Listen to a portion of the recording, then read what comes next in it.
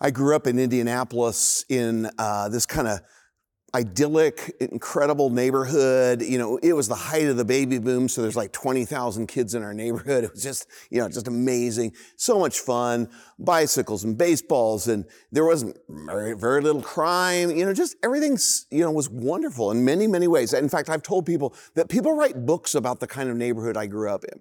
And I just loved it. It was amazing. But my parents, I'm grateful for the way they raised us, and I was actually raised Catholic, and I went to Our Lady of Greenwood School. And you know what? That was a great experience for me. But behind all of that, unseen to most people, there were some challenges. My parents split up when I was 3 years old.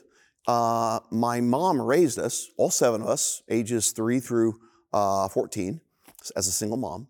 And Dad moved to Europe. And then Dad came back into our lives. He moved back to the United States when I was 10 years old.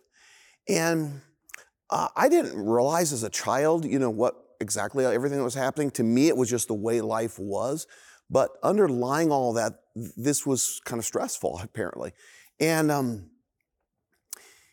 I kind of came to a greater realization. I had a good relationship with my mother and my father, but I remember sitting in 7th grade, I think it was, in my classroom, looking around the classroom, and I was just, I was a good student. I had a lot of friends, played sports, did fun things, and but I remember looking around the classroom, and I was different in one very significant way than all the rest of the students. And that was that my parents were divorced.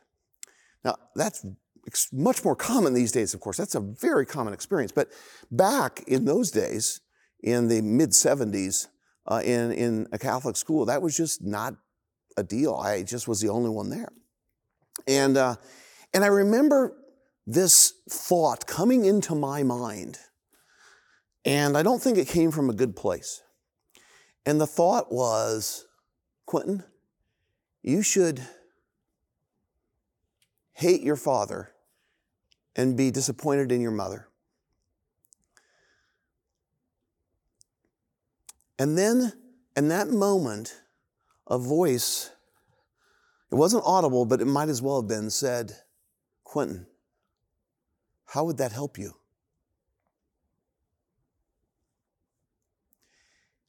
I believe God spoke to me. Not in an audible way, but there was a voice from another place that was taking me to a place that I didn't need to go, shouldn't go. It wasn't my parents were perfect, but they had challenges. My dad was gone a lot. And for 4 years of my life, he didn't even live in the country. My mother struggled with alcoholism for 25 years. Both of them, praise God, came to know Jesus in a very personal way in their 80s. But God spoke to me in that moment. And I really, truly believe, even though I didn't really have a personal knowing and following of Jesus yet, God was protecting me and He was showing me a better way, a better path. And guys, today I want to talk to you about this concept of don't give the enemy a seat at your table. It's actually a title I more or less stole from Louis Giglio's book by that title. Just even the title struck me when I saw it, and then as I began to read through it, just amazing concept of, there's God at work in our lives, but there's also temptation when hard situations come our way that we go to a wrong place. We go to a darker place, or we come up with self-justifying rationalizations about why this is the right thing to do. And he tells a story in the book about he was ready to just send off this kind of self-justifying email after he had been attacked, and he shared it with a friend, and the friend said a 9-word response: don't give the enemy a seat at your table. In other words, don't invite him to sit at your table and give him that space in your life. Instead, Psalm 23 says, the Lord is my shepherd, and He has prepared a table for me in the presence of my enemies. And I want to take you to Proverbs with that kind of overarching thought in mind. And we're going to come to Proverbs chapter 12. Now, frequently the book of Proverbs offers us contrasting choices. And I have, two choices here. There's the table the Lord has prepared for us. And then there's the table we prepare that we sometimes invite the enemy to sit with. And this contrasting choices are between wisdom and foolishness, good and evil, productive and destructive, peace and chaos, success and failure. And contrast is a primary way of learning the way of Jesus in the book of Proverbs. And Jesus is the wisdom of God. So today, let's intentionally stroll through some of Proverbs 12's Proverbs to identify how to cancel the lies that are going to wreck your life, take empowering steps to live fully in Christ, stop the spiral of temptation and insecurity, restore peace and rest in our lives, embrace the true purpose and life behind your journey through those challenging, hard circumstances, and break free from the endless cycle of destructive thinking and self-sabotage that so many of us get on. Don't give the enemy a seat at your table. Don't entertain his ideas. These thoughts, says Louis Giglio, these thoughts are not from a good and trustworthy shepherd. Move on. David tells us in Psalm 23 that the good shepherd prepares a table for us in the presence of our enemy. We're tempted to set our own table and then give the enemy a seat with us. But remember, he's a killer. He's a liar, a thief, and a destroyer, and an accuser. Don't take his bait. The devil wants nothing more than to crush you. He wants to steal from you everything of value. He wants to kill everything in life that's good to you, for you. Ultimately, he wants to destroy you. He can claim the victory over your mind. He can eventually claim the victory over your life. So the good shepherd invites us to his table, and Satan is invited to that one. Jesus came that you might have life and have it more abundantly. And Proverbs gives us all these contrasts to help us sit down at the table of the Lord rather than setting our own table and then giving a seat to the enemy. These, by the way, are not always gigantic spiritual showdowns between good and evil, at least on the surface. Often they are subtle and confusing and tempting and deceiving. But if we choose to listen to the voice of truth, to the good shepherd, God will guide us into all truth by his Holy Spirit. So today, listen to the Spirit of God, not the passions of the moment, the winds of culture, the temptations of the flesh, the thoughts of mere humans. Instead, listen to the good shepherd's voice in his word. These 5 contrasts I'm going to give to you, and then one climactic truth at the end. Are you ready? Let's dive in. Beware, these are so common, you might be tempted to think they're not important. Or I already knew that. That's great. I'm glad we already know that. But the question is, do you do that? Do I do that? And that's important. God's not looking for my agreement. God's looking for my commitment. And when we commit to sitting at his table that he's prepared for us, it's life-giving and renewing. And honestly, sometimes he just sits me down at the table and he knows what I need. The Proverbs that we'll look at can be applied to any number of hard situations. It will help you to find encouragement, hope, and strength along your way. In the midst of your valley, you don't need to listen to the voices of fear, rage, lust, insecurity, anxiety, despair, temptation, or defeat. Let's get started. The first contrast. Whoever loves discipline loves knowledge, but one who hates correction is stupid. Well, that's telling it like it is. If you love discipline, that means it's not punishment. It's correction, it's training, it's coaching, it's mentoring, it's constructive feedback. It's God allowing circumstances for us to learn lessons in life, oftentimes through consequences when we make bad choices. Then if you love and welcome correction and welcome coaching and mentoring, then you love getting wiser. He says, you love knowledge. You love knowing God more deeply. If you hate correction, he says, that's not smart. In fact, he says it's stupid. If your first impulse is always to push back on any kind of, constructive feedback and show why I'm right, Solomon says that's not wise. You're not helping yourself. You're actually hurting yourself. It's stupid. So don't give the enemy a seat at your table. Here's the contrast. We can choose either to be self-aware and teachable, open to the ways of God and to others that God uses to speak into our lives, or we can get defensive and in a very short-sighted way reject the very wisdom that would transform our lives. So if somebody comes, or the scripture comes, or a teacher comes, or somebody who you respect and who's godly, a parent, whatever it might be, and they come to you, do you just want to hear and listen? Are you listening to learn? Or are you just listening long enough, forming your response to what they've said so you can push back? Is it, I welcome it, or is it insecurity and immediate defensiveness? Oftentimes we fall into this. It's a step process. Step one, we hear somebody say, this is, something that you need to improve. And we push back on that. Step one is, woe is me, I'm being picked on. Step two, I reject the correction out of hand. Step three, I prepare my comeback defense. Step four, I share why they are wrong, and here I am being offended. And step five is I seek allies who will back up my views. Okay, what have I learned? Nothing. Instead, what if I said, maybe there's something to learn here? How can I grow? If you love discipline, you love knowledge. Note it doesn't say if you tolerate it, endure it, or put up with it, but if you actually welcome feedback, even if it's not enjoyable or pleasant at the moment. I'm not talking about, by the way, welcoming pot shots or accepting verbal abuse. Not at all. That's at a different level. But not every correction is verbal abuse, okay? Guys, we have generations of people who cannot accept even the most minimal of feedback. I don't want to hear it. Let's say you got some consistent feedback from maybe one or two people that are leaders in your life, that you have a certain trait or behavior that really needs to change, and you disagree with their perception of you. Well, Solomon's saying here, quit trying to disprove their wrong perception of you, or quit trying to prove their perception wrong, and start trying to learn why they have that perception. Why is it that they're telling me this? And at that moment, maybe they're right.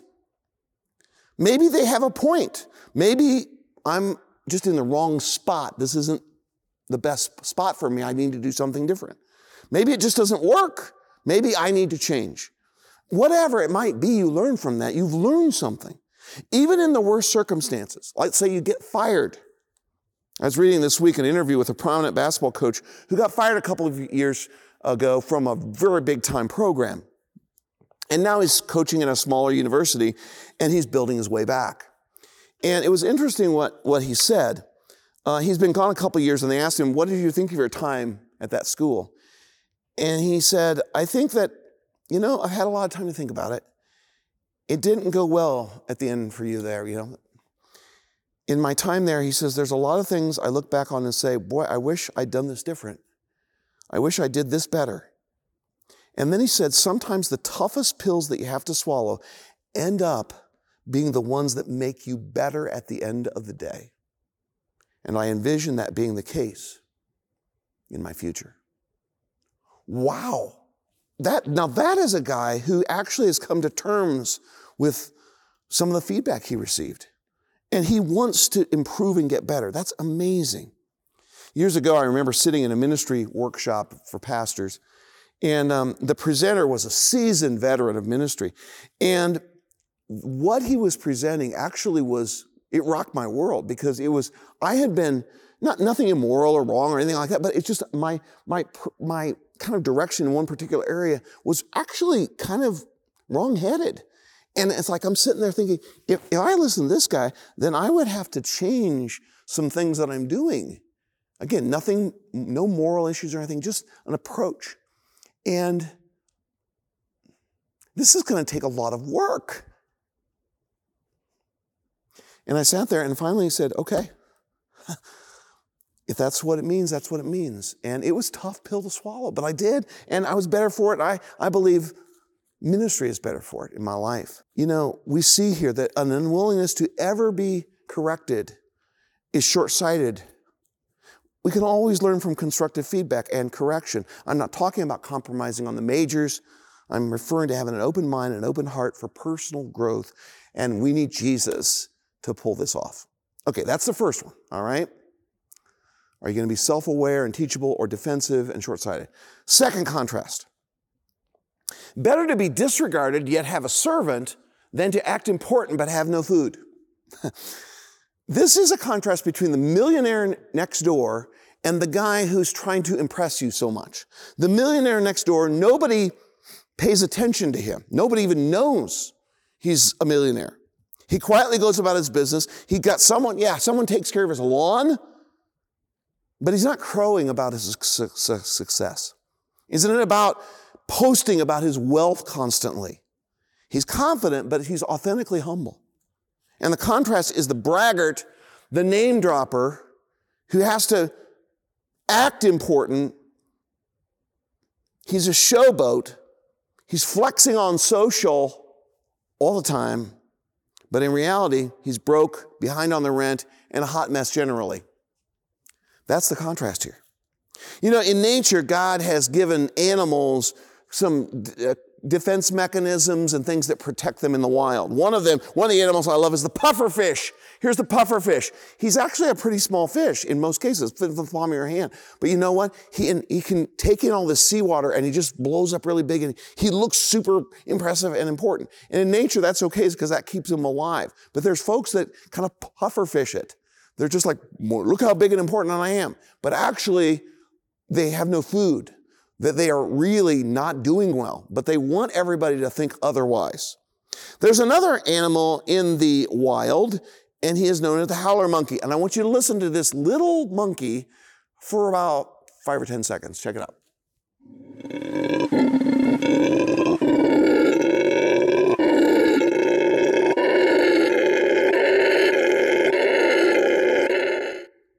Wow.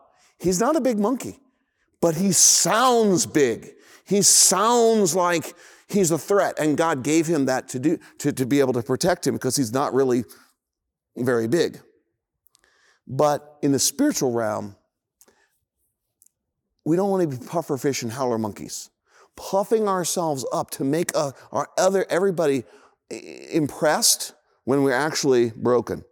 Speaking of pufferfish and howler monkeys, in the spiritual realm, the scribes and Pharisees were the spirituality all-stars of their day and the hotshots who loved impressing people. But Jesus called them out and warned his disciples, beware of the scribes who want to go around in long robes, who love greetings in the marketplaces, the best seats in the synagogues, and places of honor at the banquets. They devour widows' houses, that is, they pick on poor people, and they say long prayers just for show. They're hollow and they're evil. Let's not do the humble brag. Let's be quiet about our generosity. Let's not flaunt our spirituality. Let's not trying to impress people with our business success or your parenting expertise or your physique or your brains or whatever. Just be you and let people figure out who you are. It's better just to be humbly going about doing your thing. Here's the principle at work here, guys. Content to be quietly successful or focus on impressing others. That's it. Don't give the enemy a seat at your table thinking that I've got to somehow impress all the people around me. No, God loves you and he accepts you as you are and you don't need to impress other people. Just follow Jesus. I read a while back about Leonard Bernstein, the late legendary conductor of the New York Philharmonic, and he gave an insightful answer in an informal interview. One admirer asked him, Mr. Bernstein, what is the most difficult instrument to play? And immediately he said, second fiddle. I can get plenty of first violinists, he said, but to find one who plays second violin with as much as enthusiasm, now that's a problem. And yet if no one plays second, we have no harmony. Wow. That is profound wisdom in the maestro's words. Jesus, he actually played the ultimate second fiddle in God's symphony of grace. Humility became the main theme of his life. Paul could write to us, be like Jesus. Don't be selfish. Don't try to impress others. Be humble, thinking of others as better than yourselves. Don't look out for your own interests, but take an interest in others too. You must have the same attitude that Jesus Christ had. And he humbled himself and became obedient to death on a cross. Jesus took this whole idea to a whole new level when he said, he called his disciples together and said, you know that the rulers of the Gentiles lord it over them, and their high officials exercise authority over them. Not so with you. Instead, whoever wants to become great among you must be your servant, and whoever wants to be first must be your slave. Just as the Son of Man did not come to be served, but to serve and to give his life as a ransom for many. So be content to be quietly successful, truly, authentically humble, and don't worry about impressing others. Don't let pride, don't give the enemy a seat at your table through pride. Third contrast, a fool's displeasure is known at once, but whoever ignores an insult is sensible. Here's a contrast between somebody who is instantly triggered. That's what this really means. It's just like they're offended and they show their displeasure immediately. Everything's offensive. They're so touchy about everything. They're overly sensitive. But the contrast is whoever ignores an insult is sensible, is practically wise, patiently holding your peace instead of being instantly triggered. So he's saying, don't give the enemy a seat at your table. You got a choice between being easily offended and overly sensitive all the time, or choosing to be gracious and forgiving as the Lord has forgiven us. You know, let's admit it, a lot of folks are pretty touchy these days, and sometimes we can fall into that. We live in a highly sensitive, easily offended culture. Everybody wants to be totally affirmed in everything. Real life doesn't work that way, guys. Real wisdom doesn't grow that way. I'm not saying there are no legitimate complaints or that there are no injustices, and I'm not saying there are no times when you push back. Sometimes that is necessary. Read the whole book of Proverbs for perspective, and you'll gain the whole counsel of God there. But we cannot constantly be getting triggered about things that offend us. We can't show our irritation all the time immediately, and then go looking for allies to back up our being offended. We can choose, if we want to, I guess, to post every time we disagree with someone. That is giving an enemy a seat at your table, when you've always got to show your displeasure immediately. The way of Jesus is countercultural. He says, whoever ignores an insult is sensible. Jesus says, or Paul says in 1 Corinthians, love is not easily angered. It keeps no record of wrongs. Or the Message paraphrase puts it this way, love isn't always me first. Love doesn't fly off the handle. Love doesn't keep score of the sins of others. Now, I get it. There are a lot of trolls out there. There are a lot of people yanking your chain. People are slinging mud and they're dishing dirt all the time. But whoever ignores an insult is sensible. Here's the wisdom. Not all the time, but most of the time, you can let it go. Let it go, right? The storm rages on, the cold never bothered me anyway, right? You can just let it go. Lots of times, in fact, that's the sensible thing to do. That's how you have community. That's how you have a family. You just can't constantly be irritated with the shortcomings of others, because bro or sister, you got your own shortcomings, and so do I. We all do. We have to, just let a lot of stuff slide. Doesn't mean we never have conversations when we need to talk. Okay, I get it. But we can't just always be mad at each other. I remember when I was a young pastor in my first church, and I was just talking about, this happened and this person said this. And I was just, kind of taking the arrows of leadership. And he told me very bluntly, Quentin, you need to grow a thicker skin. Not what I wanted to hear. What I wanted to hear is, oh, poor you, that's so hard. And he's like, if you can't stand the heat, get out of the kitchen. You're a leader.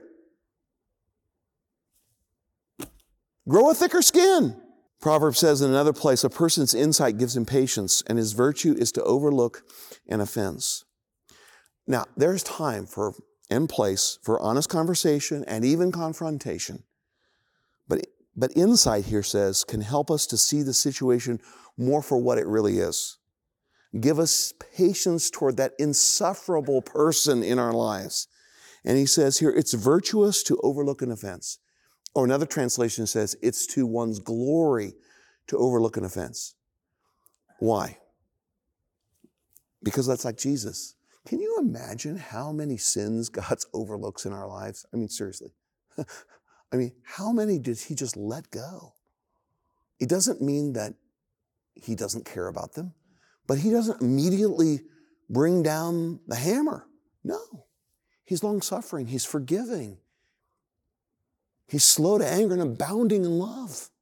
Wow. So I'm to be like Jesus. Sure, give us patience toward insufferable people. It is a sign of immaturity to get all bothered and huffy every time someone offends you. If we're constantly snippy snarly and miffed and snarky, Proverbs tells us, Solomon tells us, grow up. This is not maturity. Be a grown-up. A major sign of adulting is to take the high road and not return your displeasure at the moment you're irritated. Don't take the bait in an argument. Don't sling back the insult. And the next time someone does that to you, don't give the enemy a seat at your table. Be a big person. Somebody said, you don't always have to tell your side of the story. Time will. Because God is always in control. He really is. We can risk showing grace to people and extending forgiveness. Fourth contrast, verse 23 of Proverbs 12. A shrewd person conceals knowledge, but a foolish heart publicizes stupidity. Wow. Okay, we're getting straight talk from Solomon, aren't we? Here is, don't give the enemy a seat at your table moment. I can choose, you can choose to be either thoughtful and discreet in my interactions, conversations, or consistently venting and oversharing with no filter. There's wisdom and there's foolishness. There's just insightful and just shallow. One Christian leader said it this way recently. Guard your heart out there. A shrewd person conceals knowledge. Doesn't mean they're hiding things from you that are like things that are wrong that they're doing. A shrewd person, what it's saying here is they're smart about it. They have some street smarts. They understand relationships and how they work. And somebody who has enough insight that they've gathered sometimes says, I don't need to share every last thing with everybody. I don't have to share my opinion every single time. One Christian leader said it this way, guard your heart out there. All people are love-worthy, but not all people are trustworthy. And this Christian leader said, authenticity with all, transparency with most, intimacy with some. A shrewd person, understanding the ways of God and the ways of people, conceals knowledge. Doesn't have to blurt every last thing out. I don't have to tell everyone everything I know and feel and think. We are allowed time to process, or even time to be silent. That's perfectly allowable. The foolish heart, on the contrast, a foolish heart publicizes stupidity. They're posting constantly whatever they're thinking about everything, or they're just blurting out stuff. No filter. Passes on what they last heard, gloms onto conspiracy theories and states them as facts, constantly venting about this and that, oversharing about the latest fad and trend, whatever. A leader I respect a few years back said, we were talking about a situation, and he said, this person struggles with a new concept for them. And that new concept is an unexpressed thought.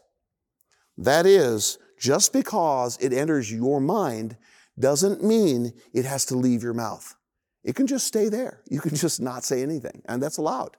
You can conceal what you know. We're not talking about hiding the gospel. We're not talking about telling lies. We're just saying you don't have to dump all your stuff and back up the dump truck every time on whoever is there. Besides, guys, it's just exhausting. Everybody expressing their opinions on every topic all the time, and they're 100% certain they're right. You can't, you have no community that way, guys. Not in the Christian community and even beyond. And as I look at the whole of Proverbs, it seems to me that there are two mistakes that we make in today's culture. The first mistake is that there are no gray areas at all. The second mistake is that there is no black and white. The wisdom of God is there are gray areas and there is black and white. And so the wisdom of God here is don't be so open-minded that your brains fall out, and I don't have to give my opinion every time about everything. I don't have to publicize every thought I have. These are just great concepts. Fifth contrast for not giving the enemy a seat at your table is anxiety in a person's heart weighs it down, but a good word cheers it up. This is a different sort of contrast. It's not good versus bad, but rather it's problem and solution, disease and cure, poison and antidote. The Bible is brutally realistic. The Bible states as an absolute fact, anxiety weighs us down. It does. And guys, we're seeing it all around us. I certainly have as a pastor. And researchers and other pastors and counselors and medical professionals and teachers and all sorts of folks are all confirming that there has been a skyrocketing of anxieties in the last 3 years in particular. I read one research article that said anxiety had grown, clinically speaking, 270% since 2020. Wow. And that is alarming. And with that anxiety, all the other accompanying effects of it, depression and pain and sickness and sleeping problems and weight gain and weight loss and eating disorders and marriage and family issues and substance abuse and relationship strains and financial stress, and the list goes on and on. Now here's the good news. The Bible says anxiety is real. Anxiety weighs us down. He's not saying you're bad if you have anxiety. He's just saying, yeah, it does. It has an impact. So he says, and a good word cheers it up. So what we're saying is don't give the enemy a seat at your table. The principle here is we can choose to either deny the impact of anxiety and says, no, it doesn't weigh me down. Or we can say, yeah, it does. And I can connect to sources for help. I love it. Proverbs is not telling us in this verse has often been misunderstood. It isn't telling us, cheer up, things could be worse. And sure enough, I cheered up and things got worse. It's not saying that. It's telling us to accept our limits as human beings. It's okay and understandable that you are sometimes anxious. I am too. You're not a bad person. You are a human being. Welcome to the normal club. It weighs you down. One of the greatest people in the Old Testament was Elijah the prophet. And I encourage you to go there and read his whole story in 1 Kings. But, the guy was amazing. He did all sorts of miracles, and he took on King Ahab and Jezebel, and he had the showdown with the prophets of Baal, and they had the 2 altars, and they prayed for hours, and the fire never fell. Elijah prays for like 10 seconds, and the fire falls from heaven and consumes the altar, and he wins this contest with Baal and ends up executing judgment on all these false prophets. Cleared them out. That's it. They're over. And he's kind of had this, he's spiritually on top of this mountain, literally Mount Carmel. And then Jezebel threatens him. And he just falls to pieces. Just falls to pieces. And he says, Jezebel sent a messenger to Elijah. I'm going to take care of this guy. I'm going to take him out. And then it says in 1 Kings 19, Then Elijah became afraid and immediately ran for his life. When he came to Beersheba that belonged to Judah, he left his servant there, but he went a day's journey into the wilderness. He sat down under a broom tree and prayed that he might die. And then he said, I've had enough, Lord, take my life. He's running for his life, and then he says, God, kill me. Doesn't make any, he's just worn out because he's a human being, even though he's a prophet of God. And it says, then he lay down and slept under the broom tree. He just all tuckered out. He just had it. So much pressure on in leadership. Suddenly an angel touched him. It says the angel told him, get up and eat. Sometimes it's just a physical issue, literally. It's just a physical issue. Then he looked, and there at his head was a loaf of baked bread over hot stones and a jug of water.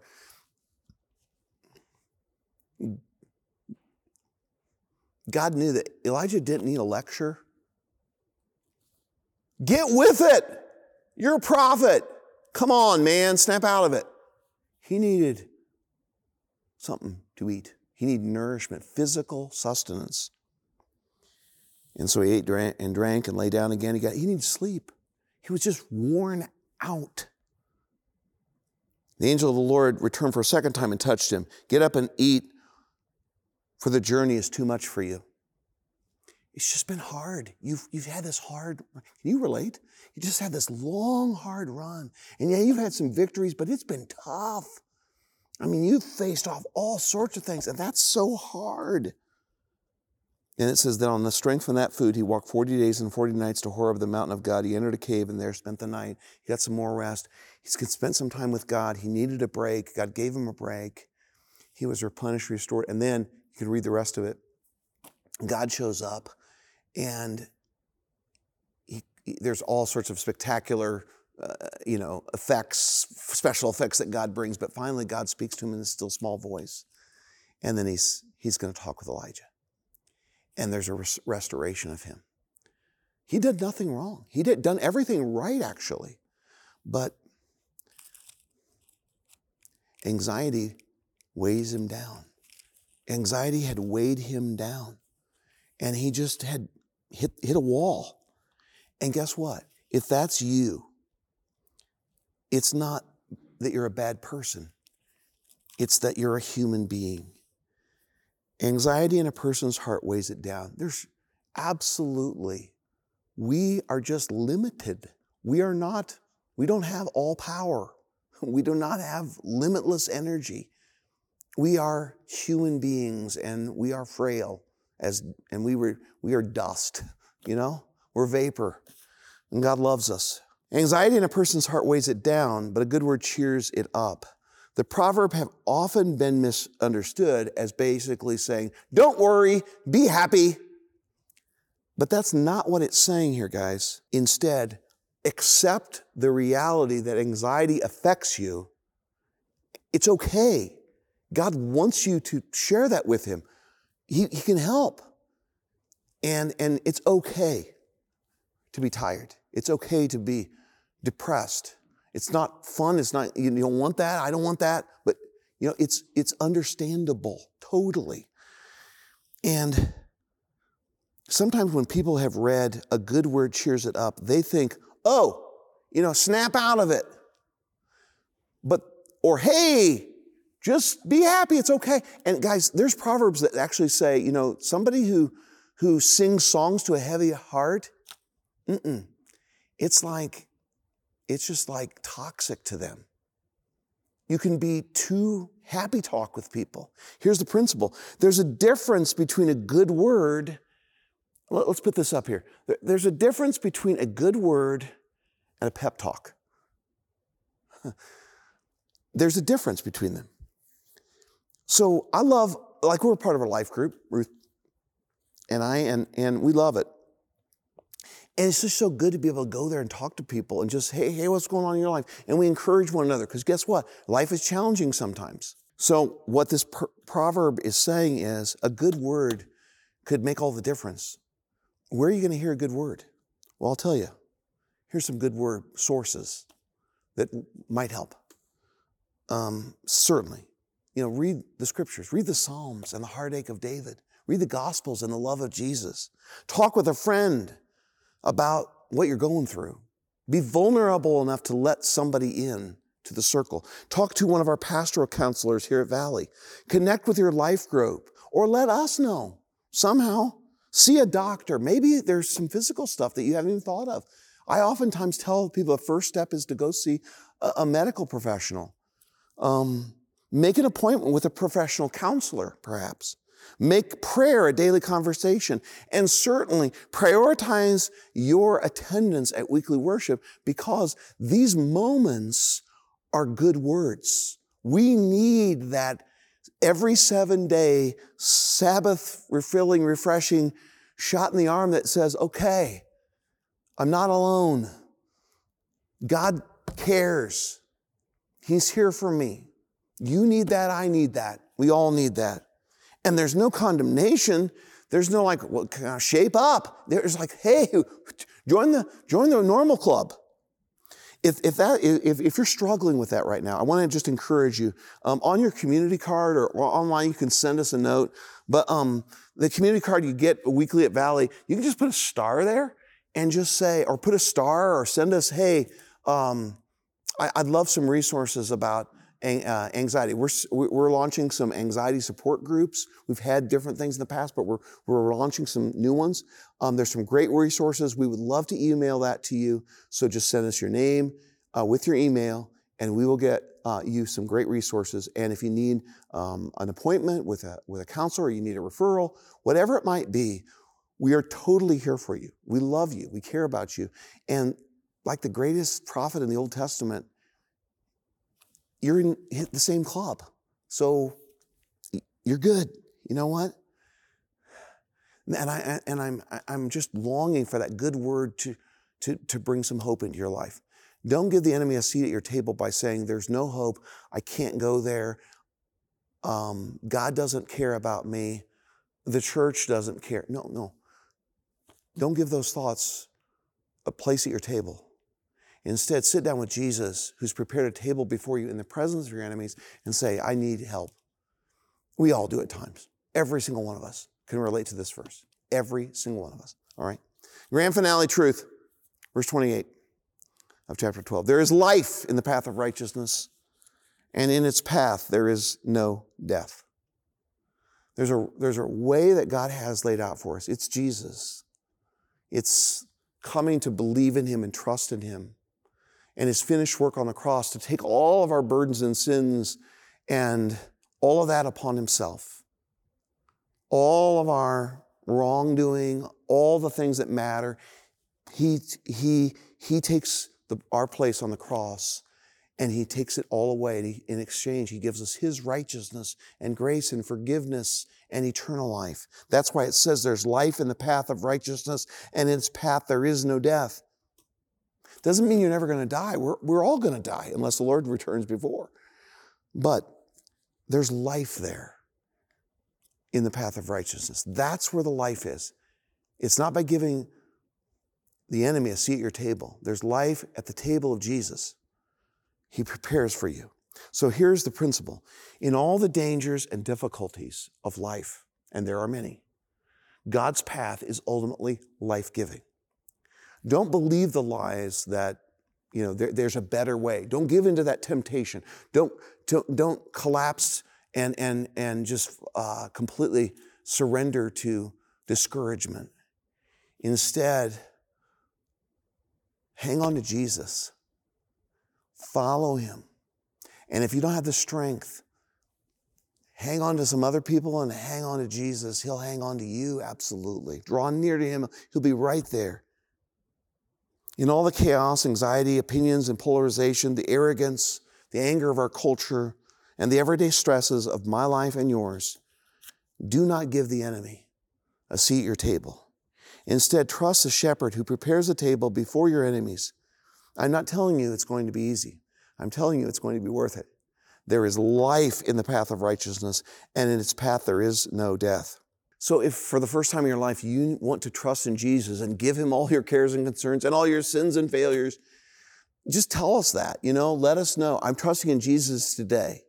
If you're here in person, just the community card, just put a cross there and say, I'm trusting in Jesus today. We would love to hear from you. Guys, Ruth and I got a little bit of time away this winter, and we went to California for little bit. And during that time, we got to go to Joshua Tree National Park. Never been there. It's an amazing place. And there was a scenic overlook at one point, and it was a bit of a distance. It was about maybe 50 yards up there. And I asked Ruth, do you want to try it? Because Ruth in her walker, it was very steep. And she said, yeah, I do. And so Ruth actually just puts her walker to the side, and she takes hold of this rail and just sideways walks all the way up. For anybody else, it's like, at the most a minute walk. But for Ruth, this was 15 minutes, going hand over hand slowly up this trail, very steep trail. She stopped about here in the picture. She stopped about here, and there was a bench there, and she said, boy, this is pretty tiring. And I said, do you want to go to the very top? And she goes, you go up there and see if it's worth it. And so I went up there and I saw it, and I came back here and I said, where you're seated right now is a 7. That's a 10 up there. And she said, okay, let's do it. So she walked the rest of the way up. And people are coming alongside of her and cheering for her. They're saying, you go, girl. That's amazing.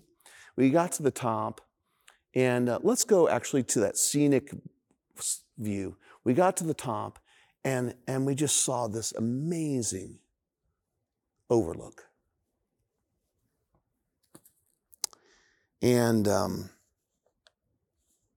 there is life in the path of righteousness, and in its path there is no death. It's worth it to keep going strong, And then Ruth amazingly came around the other way. This whole thing took an hour. For fully abled people, it's maybe 5 minutes. And our friend was there with her, and I took this picture, and she's smiling, because she is the awesome Ruth Steve, after all. Monday, guys, we go in for Ruth's 6-month scans for her cancer. She's cancer-free, and the doctors and we are expecting that those scans will be completely clear. That's what is anticipated. But no matter what, there's life in Jesus. He's with us always. No matter what, He's always with us. There is life in the path of righteousness, and in its path, there is no death. Father, speak to anybody who hears this today. Show them the nugget that they needed to take away, that powerfully would speak to them. And show them Jesus. And Lord, when we're tempted to give the enemy a seat at our table and go down that path, help us to instead go to the table that you've prepared before us in the presence of our enemies, and know that you're there, right there for us every single moment. And everybody agreed and said, amen. God bless you all. Have a great week.